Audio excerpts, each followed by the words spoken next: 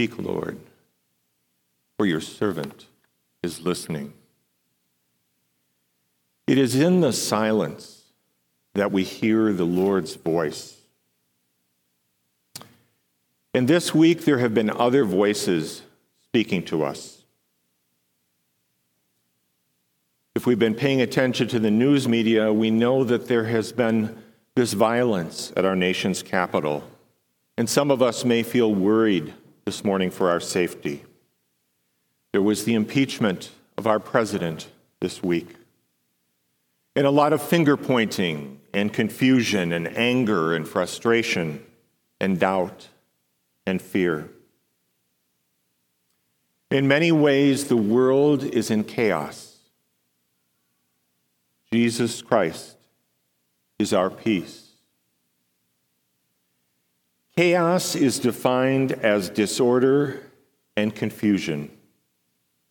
And it's one of the tools that Satan uses to tempt us, to get us to go off in another direction. And a typical human response to chaos is one of three things: fight, flight, or freeze. None of those is very helpful in a situation like this. And so this morning I want to give you three words that came to me as I was meditating upon these scriptures this week. Three words that I think will help us to direct our focus to a more positive end this week. And those three words are listen, follow, and engage. This morning in our first reading, we hear about Samuel, this young man who is learning to listen for the Lord's voice. And Eli helps him to understand that it is the Lord that's calling him and not Eli. And so he's learning to train his ear to hear the Lord's voice. And we know that there have been times of chaos in our history, all through the history of our world. But in particular, we can look back in our scriptures just a few weeks ago as we celebrated the birth of Christ and think about Mary's fiat, her answer, her yes to the angel's call that she would become the mother of God, and how difficult that must have been, not knowing what that yes would mean in the future. And we know that Mary and Joseph listened to the Lord throughout their lives. When Joseph was told that he should take Mary as his wife and not divorce her as he had planned because of what was happening, the worry about the scandal. And we know that Mary and Joseph were told to take Jesus and flee to Egypt because Herod had intentions on killing every male child. There was tremendous chaos at that time. Moses was no stranger to chaos as he led the Israelites out of Egypt and across the Red Sea to the Promised Land after being commissioned by God in that beautiful passage from Scripture where Moses sees the burning bush and hears the voice of the Lord speaking to him, asking him to do these things. And God spoke to Moses throughout the trials of this time. And there's a beautiful passage in the book of Exodus where Moses is ready to lead the people across the Red Sea. And he says these words to them: "Do not fear. Stand your ground and see the victory the Lord will win for you today." Moses led the Israelites to safety and to what lay beyond the Red Sea. This morning, my brothers and sisters, as we think about this word listen, I want to give you an image of Jesus as the Good Shepherd. And we've heard this before, right? Jesus is the Good Shepherd. And as his sheep, we learn to listen to his voice. We learn to listen for the shepherd's voice, to know his voice, and to follow where he leads. The shepherd's voice rises above the chaos of the world and calls us to a beautiful peace. And while that peace may not be outside of us in the world, we can hold that peace right here in our hearts. So we want to listen to God's word this week. The second word is to follow.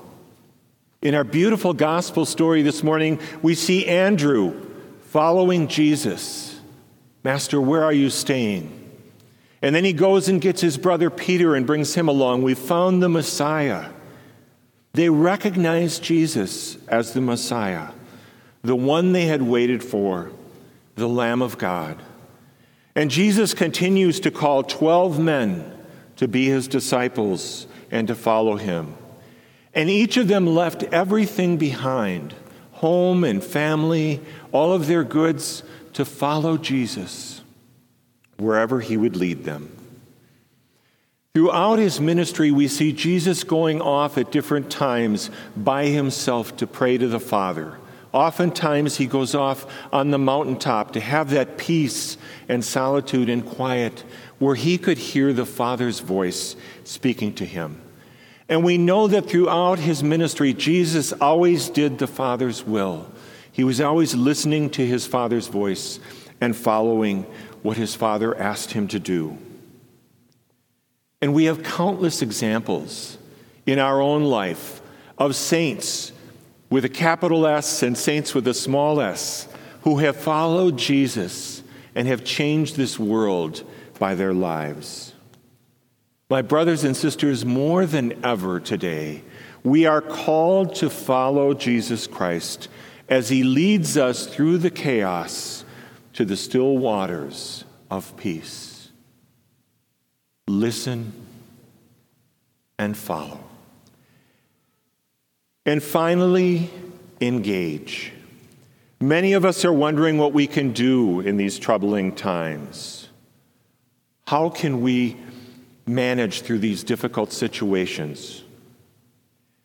Well, we need to engage. We need to engage in battle, but not the kind of battle that we see on our television screens. We need to engage in a spiritual battle, and we do that through the power of prayer, through the power of Jesus Christ in his holy name. The weapons we use in our battle are not guns or swords or anything of that sort, but we put on the armor of God, as St. Paul says, to fight against the evil of this world through the power of prayer. In his letter to the Ephesians, St. Paul says these words, "Put on the armor of God so that you may be able to stand firm against the tactics of the devil. For our struggle is not with flesh and blood, but with the principalities, with the powers, and with the world rulers of this present darkness." My brothers and sisters, make no mistake. Our battle is with the evil one. We see the faces of people who are doing that evil, but they are being led by someone, and that is the evil one. And so our battle is with evil. Looking at these past few weeks and this coming week through the eyes of the world, we will see chaos and division and violence and anger. But looking at this same situation through the eyes of faith, we see the vision of a beautiful dream unfold, the kingdom of heaven. This is what we hold, my brothers and sisters, in our hearts, is this beautiful dream, this beautiful vision of one day being with God in the kingdom of heaven forever, where every tear will be wiped away. No more war or famine or disease or fighting, but only peace and light. And so this week, let us listen to the voice of the shepherd who's calling us to prayer, maybe even redoubling those efforts this week if we can. And let us follow where the shepherd leads us so that we don't lose our way. And let us engage the weapons of battle in this battle against evil through our powerful prayers to heaven. In St. Luke's Gospel, Jesus says these words that I think we can all take into our hearts as we prepare for this week ahead. He says, "Do not be afraid, little flock, for it is your Father's good pleasure to give you the kingdom.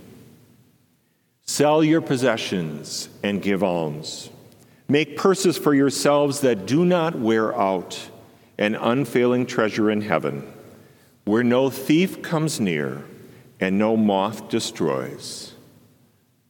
For where your treasure is, there your heart will also be." Amen.